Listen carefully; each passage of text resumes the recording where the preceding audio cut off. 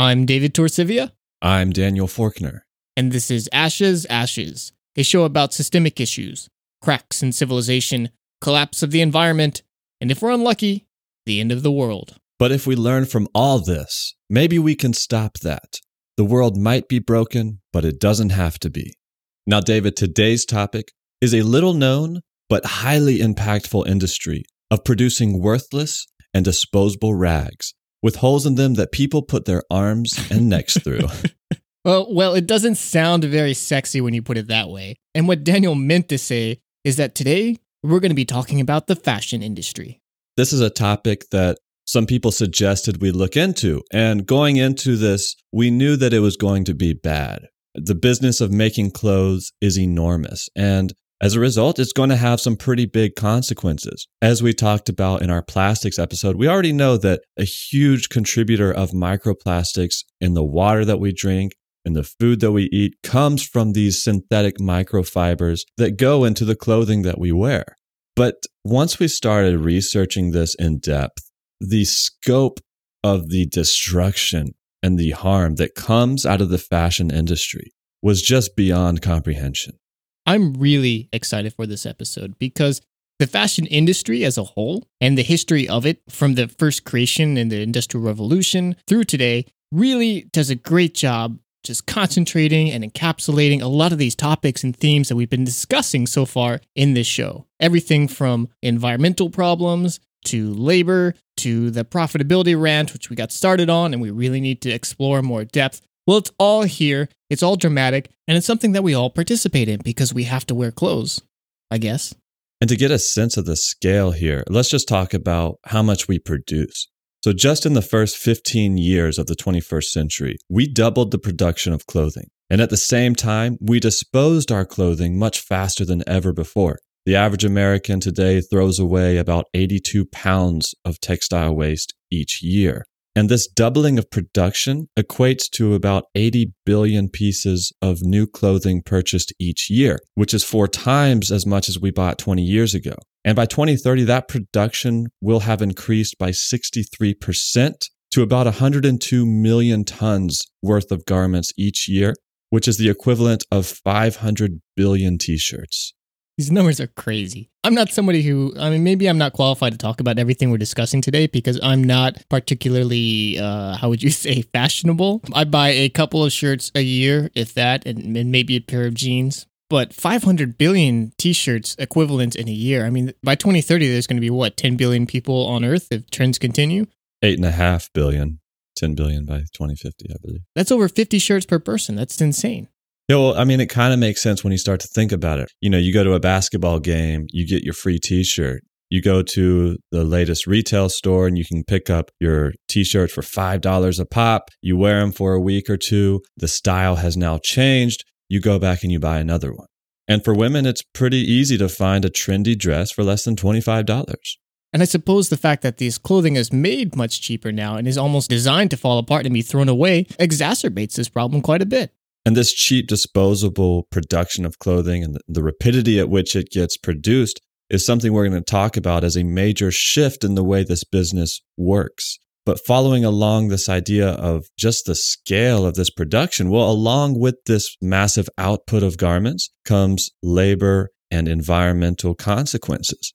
Right now, it's estimated that about 1 in 6 people that are alive in the world today are working in the fashion industry in some capacity, which makes it the most labor-intensive industry on the planet. And about 10% of those employees are located in Bangladesh, something that we're going to be talking about and why that is. That's right, Daniel. And actually, a large number of these laborers are children between the ages of 5 to 14. Well, David, actually, this is something that I was embarrassed to realize is because I kind of went into this thinking that we live in a modern, technologically advanced society. Surely something as common as a t-shirt is being just 3D printed somewhere, right, in a technologically advanced factory. With a blockchain connected printer, I'm sure.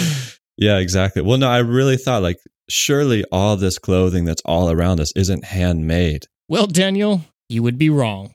Very wrong. It turns out that the production of these clothing is about as low tech as it gets.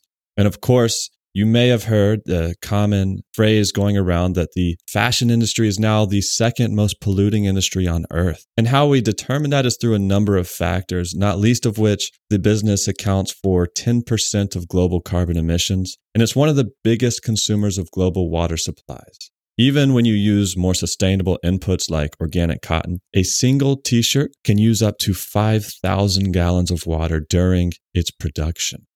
But before we go into that, can we talk about for a second how this industry has shifted over the past couple decades? Yeah, absolutely. That's a really important point to explore, especially with, as we've discussed, the shift in how many of these textiles are ultimately just thrown away. The scale of this production, the scale of the environmental destruction that comes as a result, it's all been expanded and leveraged by a radical shift in the way this industry functions over the past couple of decades or even less. And the first is the way that trends have changed. So as we discussed in Designing Deception, David, the post-war era in the 40s and 50s brought new challenges to industry as a whole. We had all these factories fueled by the war effort that were geared up to produce a lot of stuff. But we didn't have the massive demand anymore that you get from a wartime effort. So rather than scale back production, public relations men like Edward Bernays, advertisers, investment bankers, all these people helped encourage the national shift to a consumerist mindset so that people would buy more, dispose more, and buy more again. We actually went and used a tool called Google Ingram, which charts out on a graph how much words appear in books, newspapers, in this massive library of text that Google has scanned going back hundreds of years. And one of the words that I put in, I was comparing the garment industry, the textile industry, and the fashion industry. And I wanted to see when those words started coming into vogue and being popularized. And as Daniel mentioned, the appearance of fashion industry as a term to describe this clothing production, it really started appearing at the end of the 30s, and from there took off following World War II and is slowly creeping up at an exponential rate through today. This correlates strongly with the use of advertising to create this industry. Before that, the words to describe clothing was simply boring terms like textile and garments. And as you go back farther, you can correlate this with the Industrial Revolution, with the introduction of the sewing machine. That's when you started seeing the clothing industry take off. And it really graphs really well with the shifts in this industry and our mindset about it. Okay, so post-war, you had the need to create a consumerist economy. So the idea of fashion and some kind of creative component of the clothing that you wore got introduced. And you used to have fashion seasons. You'd have the fall collection or the summer collection where models would showcase the latest designs. And then the clothes coming out would be inspired by these themes until the next year's season replaced them. And this was all a huge shift in the way that we bought clothes if your starting point is 1950. But because our economy is built on the assumption of indefinite growth, once business has grown to a certain level, well, you don't just stop. You have to push the boundaries into new frontiers. You have to keep going, get people to buy more. And to do that, you have to change consumer patterns and lifestyles, which is why today we don't have 4 seasons. We have a minimum of 12. And with some brands, trends come and go every single week. The time it takes for a garment to go from design to the retail store racks can be as little as 3 weeks.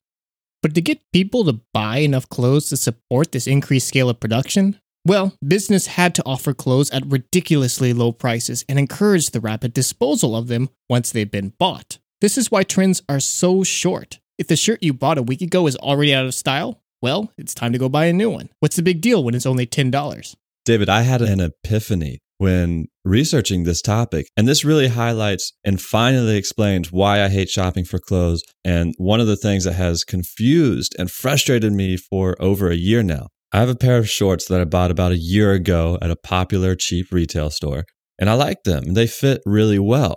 And when I find something that fits, I want to stick with it and possibly get an identical pair so I can have, in this case, a blue pair and a tan pair of shorts. So I kept going back to this clothing brand to try and find its identical pair of shorts in a different color. But I could never find it. There would be similar clothing, but it wouldn't fit right. It would be a little bit different style.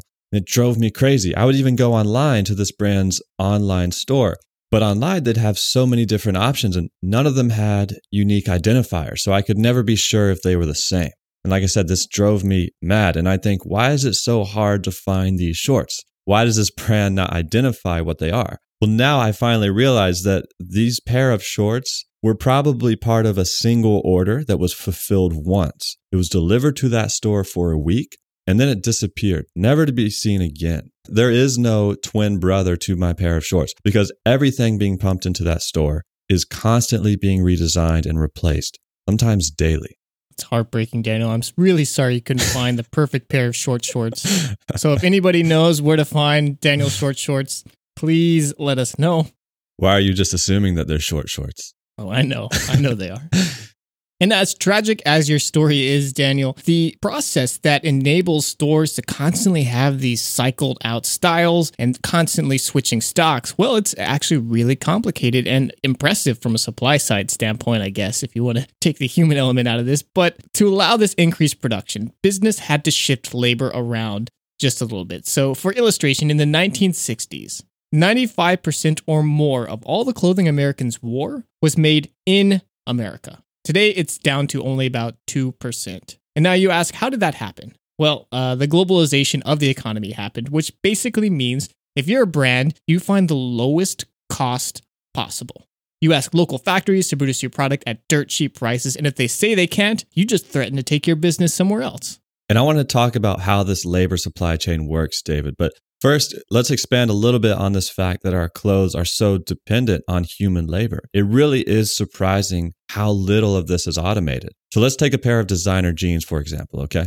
So once these huge rolls of raw denim are delivered to the sewing house, a person will cut the rolls into big squares and then make them into piles. Strips of paper with outlines of different jean parts will get laid on top of these piles. And then people come over and manually saw the denim into the component parts of the jean. These components are then delivered to workers that are sitting at sewing machines, and they immediately get to work sewing this pair of jeans together. Now, someone else might sew the buttons and the brand labels on, and if these jeans are going to have some designer effect, like those crease lines you see, well, someone has to physically draw those on. For sandblasted jeans, someone is going to hang these jeans up one by one, and then use a special hose to spray sand at the jeans until they have the right look. David, have you heard of stonewashing before? Do they chuck jeans down mountainsides? No. To get a pair of jeans to look, quote, stonewashed, what would you guess that process might look like? I don't know. Do you wash them with stones? David, this time you're right.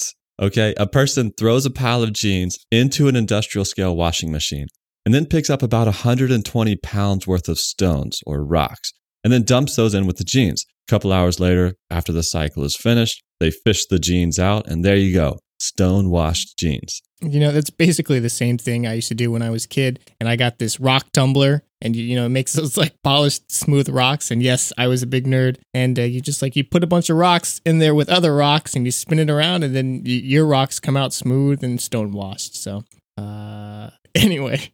So the point I'm trying to make here, David, is that as ridiculous as stonewashing a pair of jeans is, there's human labor involved at every step of the way. And because of this, you cannot get a t-shirt that's been manufactured and shipped halfway around the world to sell at a $5 price point with 82% profit margins, by the way, without squeezing the wages of that human labor. Yeah, that's right, Daniel. So there's so much labor that goes into producing every single piece of clothing that you wear, whether it's a shirt, whether it's pants, whether it's underwear. It all takes a lot of effort and a lot of manual human labor to create. And as we know, labor is expensive. So the savings have to come from somewhere. A 2012 study that looked at 50 major apparel companies found that the cut, make, trim level, that's this process that Daniel just mentioned, 98% of companies do not provide a living wage to their garment workers. Which means they don't make enough to support their basic needs: food, shelter, education. The Institute for Global Labor and Human Rights found that women sewing NBA jerseys that will eventually sell for as much as $140, well, they themselves make less than 25 cents per garment. And if that's not bad enough, 250 million children between the ages of 5 to 14 are forced to work in these developing country sweatshops. And to put that number in perspective, that's 1 out of every 8 children on Earth. That's a lot of labor. There's a lot of people out there, David, that will try to tell us that these sweatshops that these companies provide in these developing countries, are offering these workers a way out of poverty and giving them a better alternative to whatever life they would otherwise have. But it sounds a little bit to me when 98% of these workers don't make enough money to provide basic needs for themselves, and a significant portion of them are child labor. It sounds a little bit like slavery to me. I really hate this argument. I hear it all the time, and it's something that the IMF and the World Bank constantly repeat that goes hand in hand with their extreme level of poverty arguments, which are something we're going to explore in depth at some point, and maybe I'll touch upon just a little bit here. And the efforts of these organizations to quantify all gains in society really have done a terrible job in illustrating problems, in making people feel good about something that is actually a net bad. So let me look at this just real quick. So like you mentioned, there's almost no one that's paid a living wage in this industry. But even more than that, there are minimum wages in a lot of these nations, but even those are ignored by a lot of these producers. In some places, as much as 87% of women aren't even paid the minimum wage. And not even mentioning all the other problems they face in the workplace, which we'll explore later. But this is already a huge problem. Those children who are working, maybe not against the law of some of these nations, well, they're working in these factories instead of getting an education, which puts a damper on their future earning possibilities, as well as dooming them to a life of work in these sweatshops until they die. But people say, oh, it's okay. They're getting paid. They choose to work here. No one is forcing them to be like this. There can't possibly be slaves. That's the argument I always hear, right? Mm-hmm. But let's explore that for just 1 second.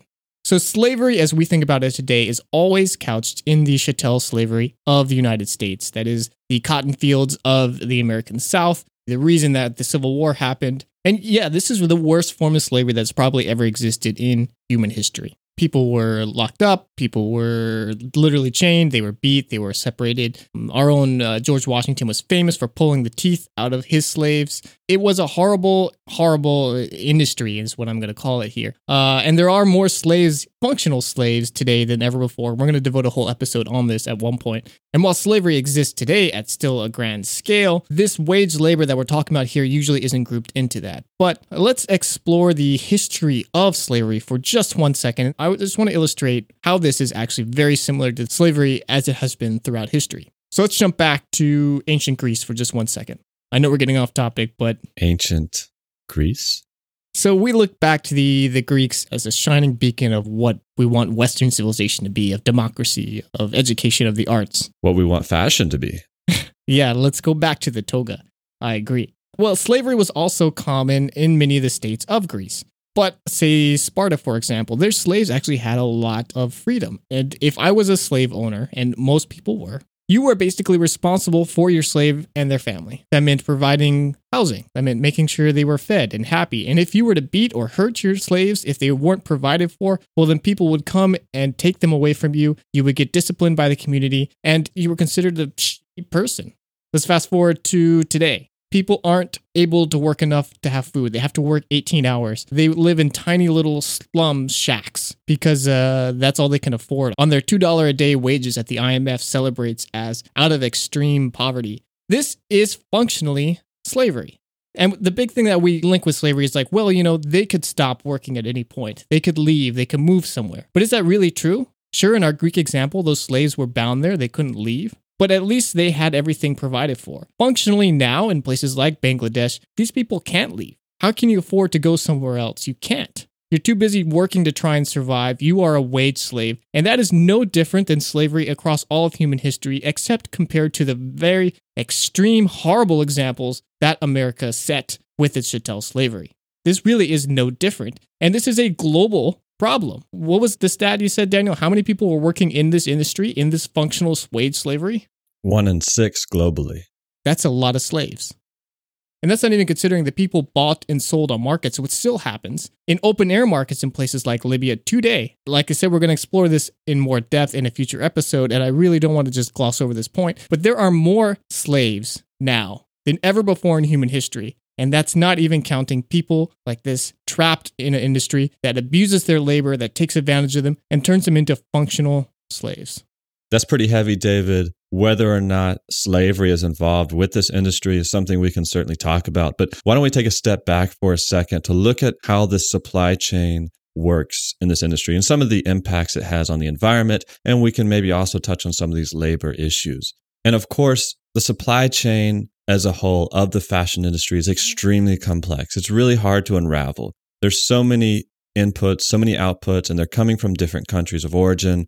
But if we look at it very generally, we can think of it in terms of what you start with is the raw material. And this is usually the cotton that is grown to produce the fibers or plastics. Or in terms of synthetic clothing, it's the plastic that you're creating. And then these raw materials get shipped somewhere and compiled into more usable materials like fabrics. And these fabrics are then treated by things like dyes and other chemicals to achieve color or texture. And then these fabrics are sent to basically the manufacturing processes and the sewing factories that will then compile these fabrics into the clothing that we wear. And of course, then you enter into the consumer use and the disposal side of this supply chain equation. So let's start first with the raw material, the very first step in the supply chain.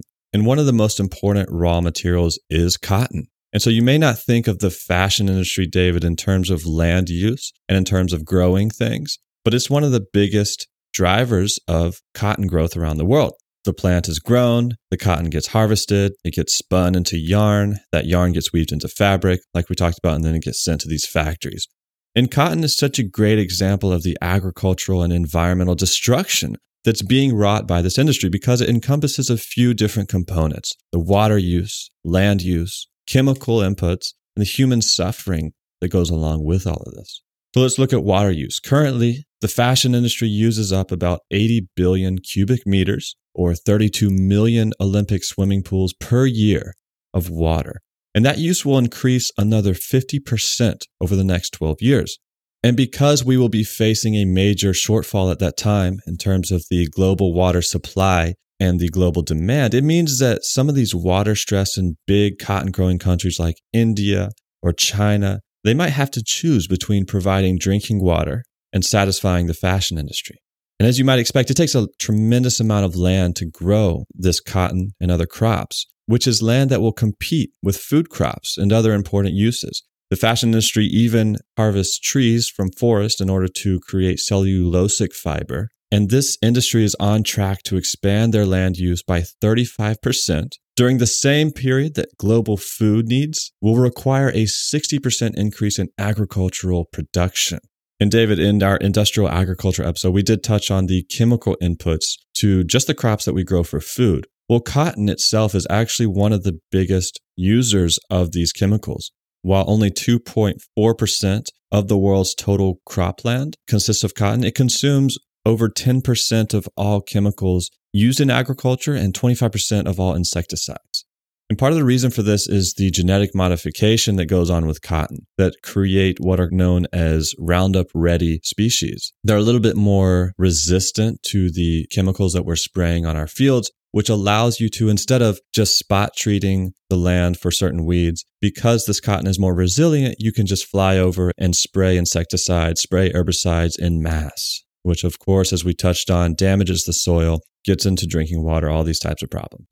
And of course, associated with these problems is going to be the human element, the human suffering that goes along with not just this pollution and use of resources, but directly the farmers that have to deal with this plant and some of the pressures put on them to produce. And like we saw in the human suffering of the slave industry of the South and the cotton that went along with that, well, it continues today in the farmers around the world, but especially in India.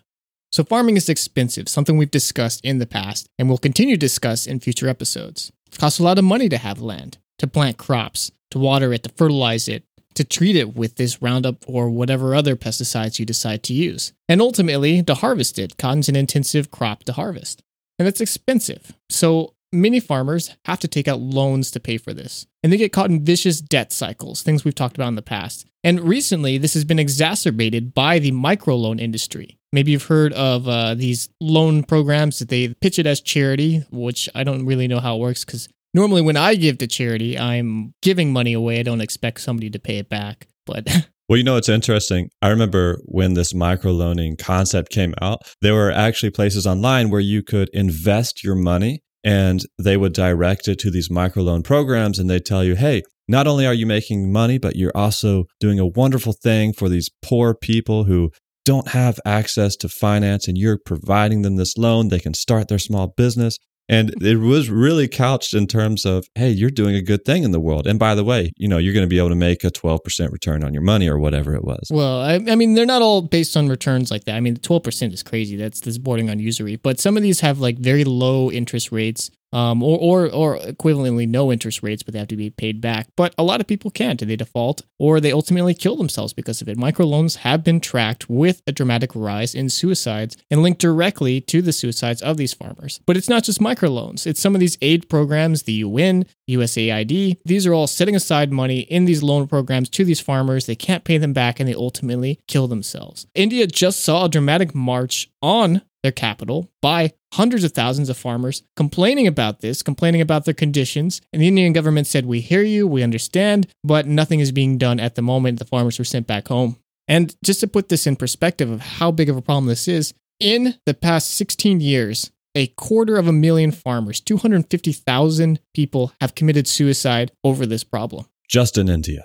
And this happens all around the world. It's most visible in India because there's a lot of tracking of these deaths, and they're more willing to report them as suicides than a lot of other nations are. But it is a serious problem, and this fashion industry is the one ultimately exacerbating it. And I know you said farming is expensive, David, but it's not because it's inherently expensive. Some of these companies make it that way on purpose. There are companies, for example, we mentioned how a lot of this cotton is engineered genetically to be resistant to Roundup. Well, the companies that... Let's name and shame Monsanto. We're talking about you. We're talking about Monsanto. Sure, but I'm sure there's other companies that are doing this too. But Roundup is owned by Monsanto. It is their personal license. So Monsanto creates these seeds that are genetically modified. And because they're patented, the company can set their own price for them that farmers have to pay and usually go into debt in order to do it.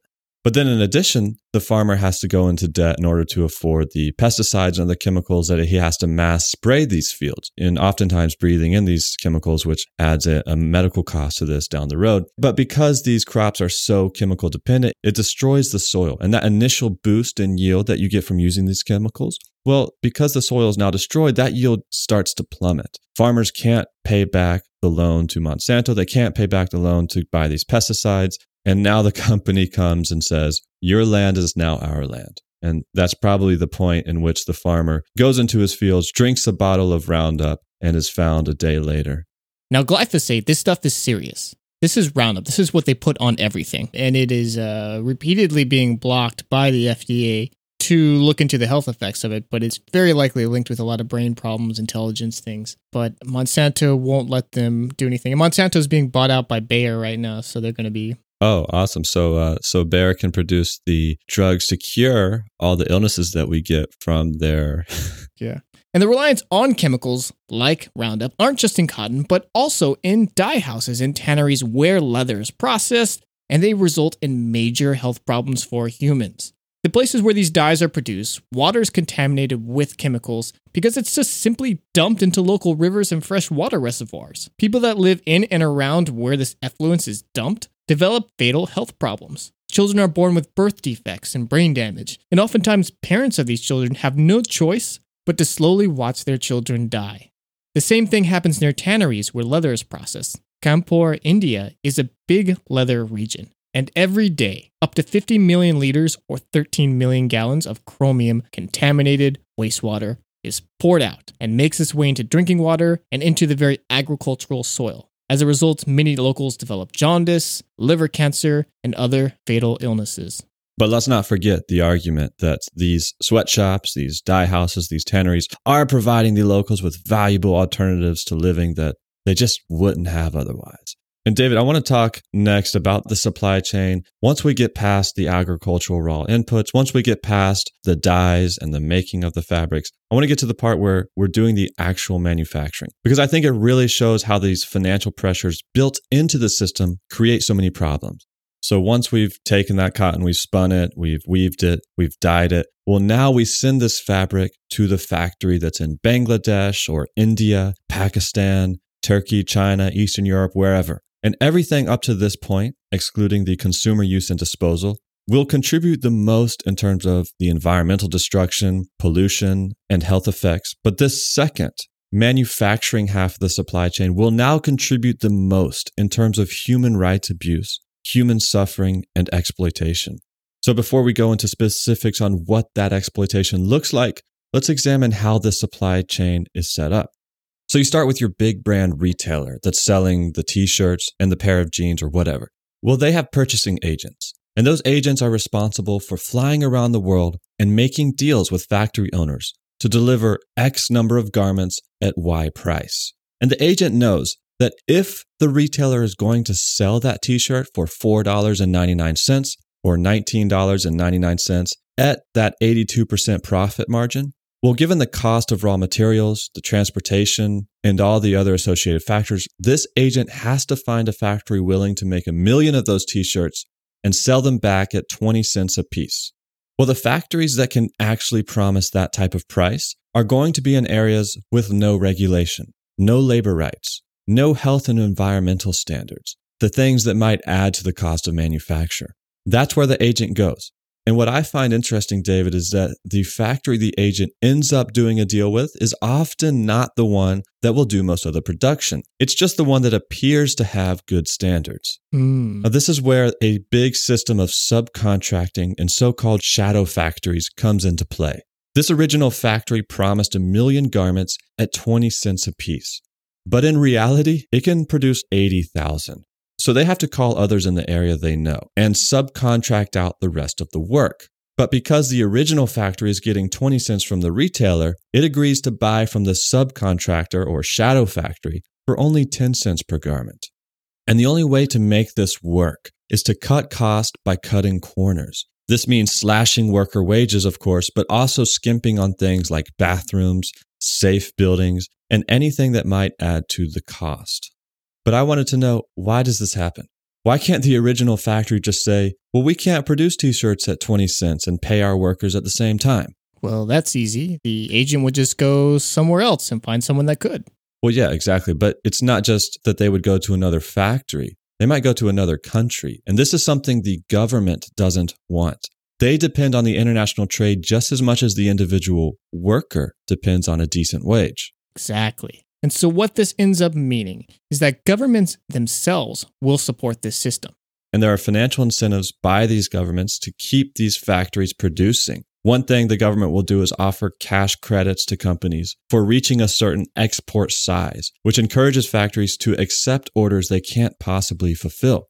And on the banking side, financial institutions will make loans to these factories not based on what they can actually produce, but on the size of the sales orders that they can make. And so when those subcontractors skimp on things like wages, they skimp on safe building standards, terrible things can happen and terrible labor conditions result. You might remember in 2013 of hearing about a tragic building collapse in Bangladesh, killing over 1,000 fashion industry workers. This was an enormous tragedy that got international attention and really started to highlight some of the labor practices going on in Bangladesh and in the fashion industry as a whole at the time. People began looking at factories, realizing they were cutting corners on all these labors, and even the buildings themselves being unsafe. This Rana Plaza building collapse, as it's known, really started to look like a promising turn for the fashion industry, and that things were going to get better from here by learning from this tragic loss of life. But here we are 5 years later, and really little has changed. And in addition to these safety conditions, there's a lot of sexual harassment that goes on, of course. In India, women who try and defend themselves against sexual harassment are often beaten and forced to work overtime or simply terminated. And in China, 70% of women in Guangzhou factories claim to have been sexually harassed and feel they have no option to escape the bad treatment.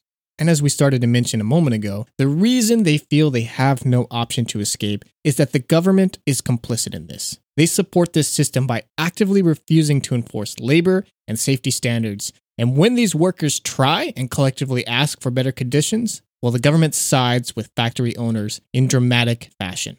In 2015, 8,000 garment workers in Cambodia went on strike to demand better treatment and better wages. Police confronted them with deadly force to break them up, killing at least 5 people. What were they asking for? Some unreasonable salary or crazy vacation time? No. It's $160 a month. That's less than $2,000 a year before taxes. Basically nothing. This is such a great example of how these international pressures pervert the whole system, David. The governments want the trade, which is only possible through factories that exploit their workers. So when these workers try and ask for a little dignity, $150 a month, that will help them feed their families. The government sends police in who side with the factory workers. They kill a handful of strikers and make sure that business as usual continues. And the introduction of the police into this equation really raises some questions if you try to fit police into the traditional narrative of what their function is. That is, to protect people and fight crime. Because in this situation, not only are police not enforcing laws and regulations that might be in place to protect workers, they are actively oppressing people asking for those basic standards to be enforced. If the purpose of police is to fight crime, then how do we define crime in a modern society? Because apparently, it's a crime to protest against unfair work, but it's not a crime to force people into slavery, making them work in unsafe conditions, denying them basic things like bathrooms, and underpaying them so they cannot even provide the basic necessities of life. And if you think these crackdowns on protests are something that only occurs in developing nations, well, you need to look at home. Here in the US, dozens of states have police lobbying groups working with their state legislators to introduce bills that criminalize protest, that criminalize covering your face, that criminalize blocking highways, that criminalize delaying or impacting business, effectively making it illegal to complain. And this raises questions. It may be true that police are in the business of protecting people, but who do they protect? And they may be in the business of fighting crime, but who is defining crime? And like you pointed out, David, these questions are not unique to these developing countries. They just become more obvious the closer you get to the pure source of the systems that support modern society. In the United States, the business of policing has always been about protecting those in power. In fact, modern policing evolved in the American South from night watches and slave patrols. These were groups set up to make sure that blacks stayed home or didn't leave their masters' plantations. In London, modern policing was modeled after direct military control of colonist populations. In the late 1800s and early 1900s, police did not even ostensibly function to fight crime, but were directly controlled by political bosses to extort protection money from local business, manage illegal businesses like gambling, and to make sure that those in power stayed in power by directly overseeing voting polls, beating up people that did not vote a certain way, and even tampering with votes themselves. And they were incentivized to do this by cash and other bribes, but also from the knowledge that if their boss lost election, the new one would fire everyone on the police force and replace them with his own agent. This, once again, maybe sounds like some developing nation, but this is New York City. This is Chicago. This is the developing American police force that has emerged into what we see today. And it has me thinking and wondering what is right in terms of our crime, in terms of the laws we have. Is it okay to protect a thing, something that doesn't have any effect on someone else's life, by punishing human life? Maybe that's a question that we need to explore in more depth in a future episode. Well, David, maybe we got a little bit off topic talking about police. And I think the real issue is when are police officers going to update their wardrobe? Am I right, David? You're right, Daniel. And this is actually something I thought about in a lot of depth. And it sounds silly, at least at first, but I really, truly believe that all police uniforms should be pink. What? Pink. Pink police. Well, I wouldn't want to be a police officer. Well, there's a lot of reasons why. So the dark blue traditional police uniform, it's difficult to see. You can blend in, people don't notice you. And that's bad because a lot of what police do is preventive policing. They walk around and by being present and seen, it discourages crime. But if they're hard to see, well, it's not working. But a bright pink uniform, that would help make them more visible. And beyond just the policing component of this, it's also a safety factor for police officers. So, in fact, the majority of police injuries and deaths aren't from suspects. They're not from gunfights or something like that. They're merely getting struck by vehicles and car accidents. And most of that is because police officers are difficult to see when they're wearing their traditional blue garb. Switching to pink police vehicles and pink police uniforms would help drastically with visibility and very much cut down on police deaths. Pink is a calming color. There's been a lot of studies done that show that when people are interacting with pink, they're a lot more calm. And so we contrast that with the very tactical blue and black uniforms that police wear nowadays, and it sort of ups the situation in how tense it is instead of letting it down and allowing a more peaceful resolution. And then there's a ripe possibility for marketing. You could tie this in with the Susan G. Komen Foundation, or if I'm NYPD and I want to market myself because everyone's coming in and buying, NYPD hats and stuff, how much more iconic would you be if NYPD was New York's pink police department? There's so many reasons. I think pink garments would probably be cheaper. To save a lot of money. This is something I'm very serious about, but now we're way off topic. You're right. That's something interesting to think about for sure. And to steer us back on topic, we did talk a little bit about the supply chain, but there's one aspect of this I think we should just briefly touch on, and that's the end of a garment's life. Most of them honestly just wind up in a landfill. But there has been a big market for used clothing over the years. Donations would make their way to developing countries, and even entire industries would pop up to take used clothing and turn them into other products like relief blankets for disaster victims. There's a region in India, for example, that used to be the world's largest recycler of garments made of wool, and it produced cloth used in disaster relief blankets. It used to make about 90% of the blankets used for relief globally. But because of this new business structure, this recycled market cannot compete with new production. A recycled blanket might cost $2, but China is now producing brand new polar fleece blankets at a price of $2.50. So now, instead of focusing on recycled material, taking this wool and making blankets out of it, these same factories in India are rejecting the second-hand garments in favor of switching to the production of new synthetic microplastic producing blanket production. That's efficient. But it's not just this rejection that's a problem, but the wholesale donation of clothes and importation of very, very cheap garments from used clothing into developing nations, especially in Africa, has ruined local industries. So where before I could have survived as a garment maker, as a tailor, as a seamstress, now when this clothes comes in, well, there's already tons of product out there. It's super cheap. Even organizations like Tom's that purports to do lots of good with you buy one pair here, they send one pair over there. Well, that's destroyed local economies and put hundreds of thousands of people out of work and wiped out a whole generation of knowledge about clothing production. And there's so much clothes going out to these places. The t-shirts, the pants, well, they're just piling up into huge mountains of unwanted fabric. Okay, so we've gotten most of the facts out of the way. We talked about a lot of things on the side. We got distracted a couple times, but we really want to tie in and talk about a couple of very broad scope concepts in this last half of the show.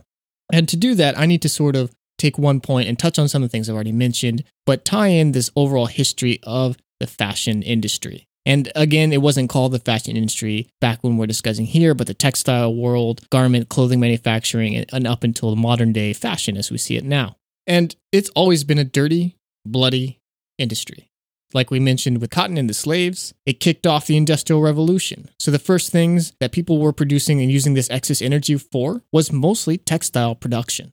So the Industrial Revolution, which led us down this path of climate change, it got kicked off by a need to produce clothing cheaply. And that need to produce clothing cheaply is the problem that has plagued this industry since its inception and continues to cause this suffering, this environmental damage through to today. And that's environmental damage of climate change with the kickoff of the Industrial Revolution through the pollution and carbon use that happens today, as well as the labor sufferings and automation. We talked about how much manual labor goes into clothing, and it is a lot. But it used to be entirely handmade. Looms were done by hand, everything was stitched, but as you start adding more tools, that is large mills, industrial scale sewing machines, people who could take a piece of clothing and make it from scratch, well, they started losing their jobs. These very skilled artisanal workers, they were seen as useless.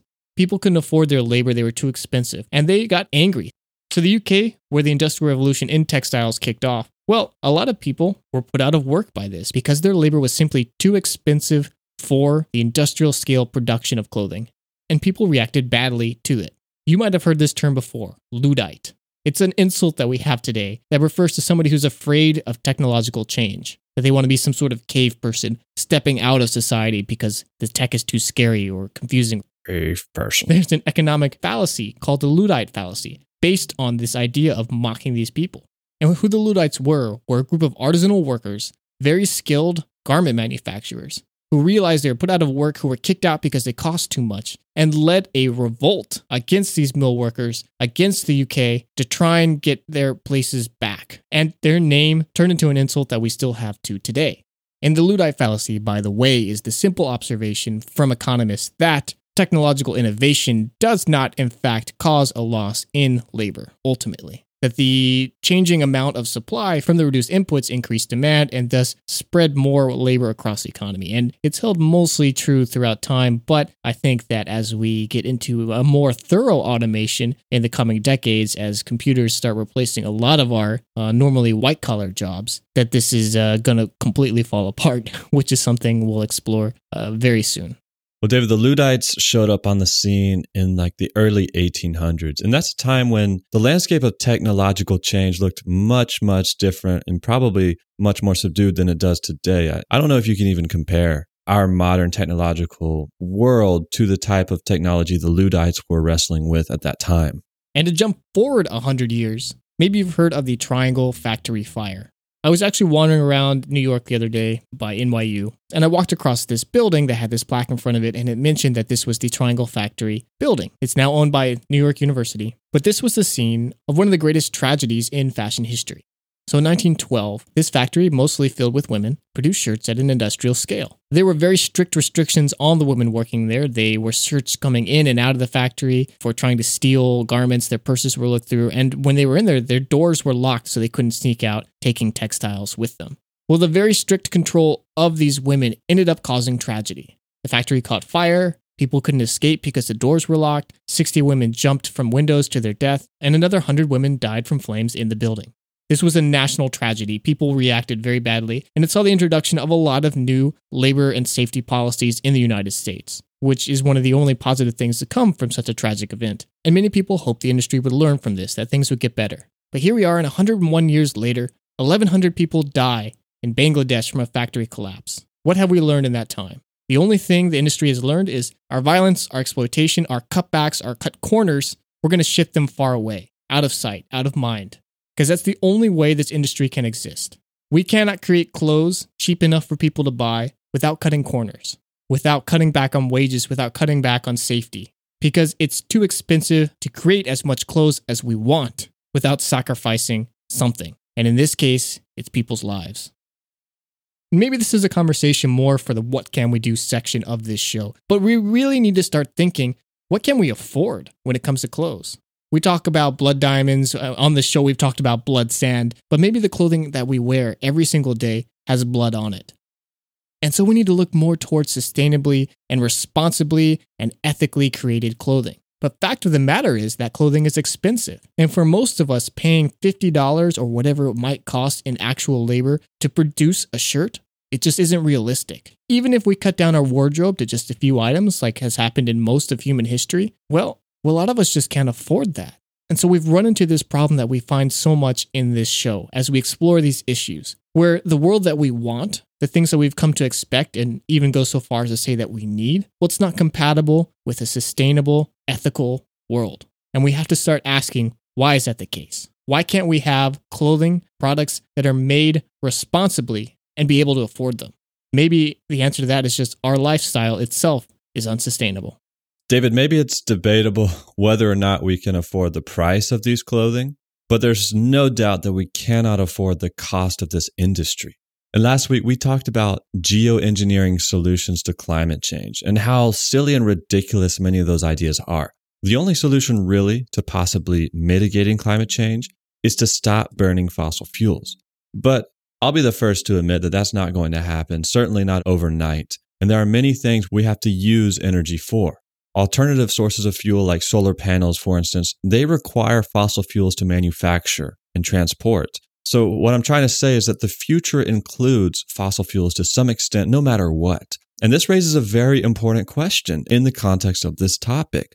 We are facing an existential crisis on the heels of this climate change. We are facing critical shortages in so many vital resources, like the ones that go into our food system.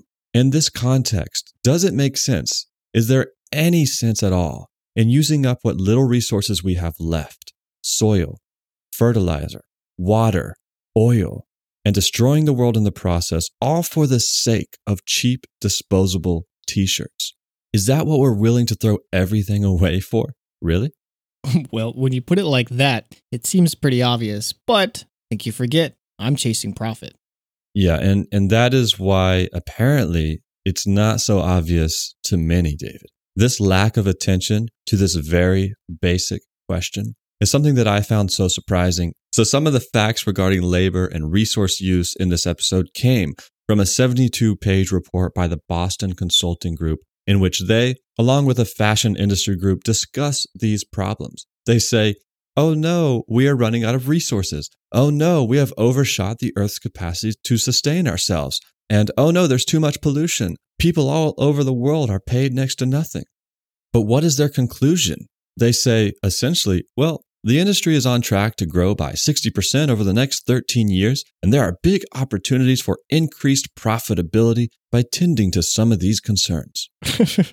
You kind of have to stop and think about the level of cognitive dissonance going on in one of the most respected consulting groups in the world, by the way, to claim that a business is literally destroying the earth and employing slaves, and then in the same breath suggest increasing profits is what the business should be focused on. But this is the paradox of trying to think ethically and morally while making profit the goal. And it goes back to what you alluded to, David, a couple of weeks ago when you said that nothing is profitable. Profit is a surplus. It must come from somewhere. It is extracted. When you extract something, there is a consequence. There is a cost. And like they say in economics, there's no such thing as a free lunch. Well, when you experience a profit by underpaying a worker, you didn't create wealth out of thin air. You took it from the ground. You extracted it from the ground of that worker's health, the worker's ability to feed herself, educate her children. And even in strict economic terms, that has a cost that matches the extracted surplus. It's the cost of a less educated people, the cost of cleaning the toxins from drinking water sources that workers drink. Or more realistically, since the water never gets cleaned, it's the cost of her health bill that must be paid from somewhere, either from her own pocket, society, her family, or the undertaker that buries her dead body. Defenders of this system and of globalization broadly will say something like, sweatshops provide poor people with better options than their alternatives would be. Even the World Bank, the supposed arbiter of what constitutes poverty in our world, i.e. whether you make give or take $2 a day or not, they wrote a report in which they not only defend the existence of slums, but say that the growth of slums is a sign of economic progress. Because for some reason, a subsistence farmer who can live off the land, cultivate enough food or livestock to support himself and their family, and live as part of a local community, but makes no money, is worse off than a woman living in open sewage on the outskirts of a city, not able to provide education or food for her kids, but makes $2 a day pedaling tourists around on a bicycle for 12 hours, or working 18 hours in a sweatshop. I know millionaires in the United States who consider it a luxury to retire to a simple way of life on a small farm, and you're telling me that that same lifestyle in a, quote, developing country is more deplorable than sleeping in a 6-foot by 6-foot scrap metal cage? You're either delusional or disingenuous, especially since the institutions that take this position claim that ending poverty is their mission. If you would just be honest and say that you're looking to get rich off the backs of others, well, maybe then I would be more inclined to believe you. But David, maybe this is why we have to fundamentally change the way we view the world and the way we track and measure so-called progress. Because economic growth has proven itself to be an unworthy candidate for that. For whatever economic growth we've experienced in the past 100 years or more, ecological destruction has only gotten worse. The exploitation of women has gotten worse. The practice of slavery has expanded. The ability for people to sustain themselves and their communities across the globe has plummeted. So if our economic models are telling us that we are improving, those models are seriously broken. Actually, David, I studied finance in college, and the way I view the world has really shifted dramatically, certainly since then, but even in just the last year because of some of these realities. Before, I was interested in those economic metrics, things like GDP. But today, there's only one thing that matters to me anymore. And that's this. How are the lives of those on the very bottom impacted? How is the environment at the most heavily stressed locality impacted? Because I think those two perspectives tell you so much, not just about the sustainability of our practices, but the, quote, progress being made and all the values that should actually matter to the human experience. What we tolerate at the individual and local scale only gets exploded out to the large scale. If a company and its consumers are willing to tolerate a t-shirt at the expense of human life, what else will be tolerated? So now if you tell me you've created a fantastic product and everyone loves it and it improves efficiencies in X and Y areas, but you can't create that product without enslaving someone. You can't create that product without destroying the drinking water of a distant village, then I think your product is garbage, worse than garbage, and we should reject it. We shouldn't support it in any way. But the only way to get to the point where we actually can do that is to replace these flawed economic metrics for measuring progress, things like growth, GDP, how many people live on $2 a day, and start measuring progress in terms of human dignity, equality, fairness, sustainability, and environmental health. This is something we've mentioned briefly in the past, and I want to explore in much more detail going forward. But this urge to quantify everything has really had a huge detrimental effect on society. And to be fair, a lot of it is motivated by the fact that measuring progress is hard. And so looking at simple metrics like money earned, GDP, the Gini coefficient, is one way to try and track the consequences of actions in a metric that can be easily graphed. But what are we really trying to look at here? Maybe things like happiness, satisfaction in life, whether you go home every night with food in your stomach, whether you have a roof over your head, power, the things that you need to live a comfortable, satisfying, and enriching life. Those things aren't as easily measured, tracked, quantified, and so they're swept under the rug. And we get these useless metrics that are easy to lie, easy to manipulate statistics with instead. And the sooner we can move away from them, the better off we'll all be in the long run. Maybe there's one way to make it easier to track these changes. Currently, we put too much emphasis in our modern, technologically savvy world on improving things at the margins and things like efficiencies through tech innovation, when instead maybe we should be concerned with aggregates and cumulatives. So we applaud when tech improvements make a car 10% more fuel efficient, but if total car emissions are rising, nothing has improved. In fact, it's getting worse in terms of our global climate change. But see, this is the paradox of growth. If you can't question the fundamental need to grow, you will never measure the right thing. And so first, we have to accept the fact that some of these industries need to degrow, maybe even be dismantled. In the fashion industry, for example, this means we don't praise them in the event they find a better way of cultivating cotton while still consuming more agricultural land. No, we should demand the total land use for the industry declines, that total water consumption declines, that worker wages increase to living standards. And if the industry can figure out how to do that and still produce clothing, then more power to them. And maybe that type of pressure would actually lead to the type of technological innovations that we really need. But ultimately, if the industry cannot achieve those things, then their current methods are not actually profitable in the first place. And we should not tolerate the extraction of our environment and our health and our people for the benefit of the t-shirt company, CEO, shareholders, and other financial stakeholders. Those are beautiful words, Daniel. And it might sound impossible at first listen, but I truly believe that something like this is possible. And more than that is necessary for the continued success of humanity as a whole. So we've sort of started already transitioning into this what can we do component of it. And while we've discussed some of our more radical ideas about this, there are a couple practical things that we really think are important in addressing many of these problems that we touched on in this episode. And a lot of these problems do need to be fixed at the industry level, but there are a couple things that we can do as consumers. And one of those first things are, if you can afford it, buy less clothes, buy better clothes, and buy clothes responsibly. This means skipping those $5, $7 t-shirts that I know my drawers are filled with, and instead looking for something that is produced ethically and sustainably. Perhaps a little bit more expensive, but one that you can wear for much longer. I think the point you made, David, about buying less clothing, I think that is ultimately the most important thing. Whether or not you're buying from a quote-unquote sustainable company, buying less clothing is the only way to reduce that cumulative, that aggregate impact on the environment, that impact on human labor. It is the pressure to produce so much clothing that has driven factories to these deplorable conditions.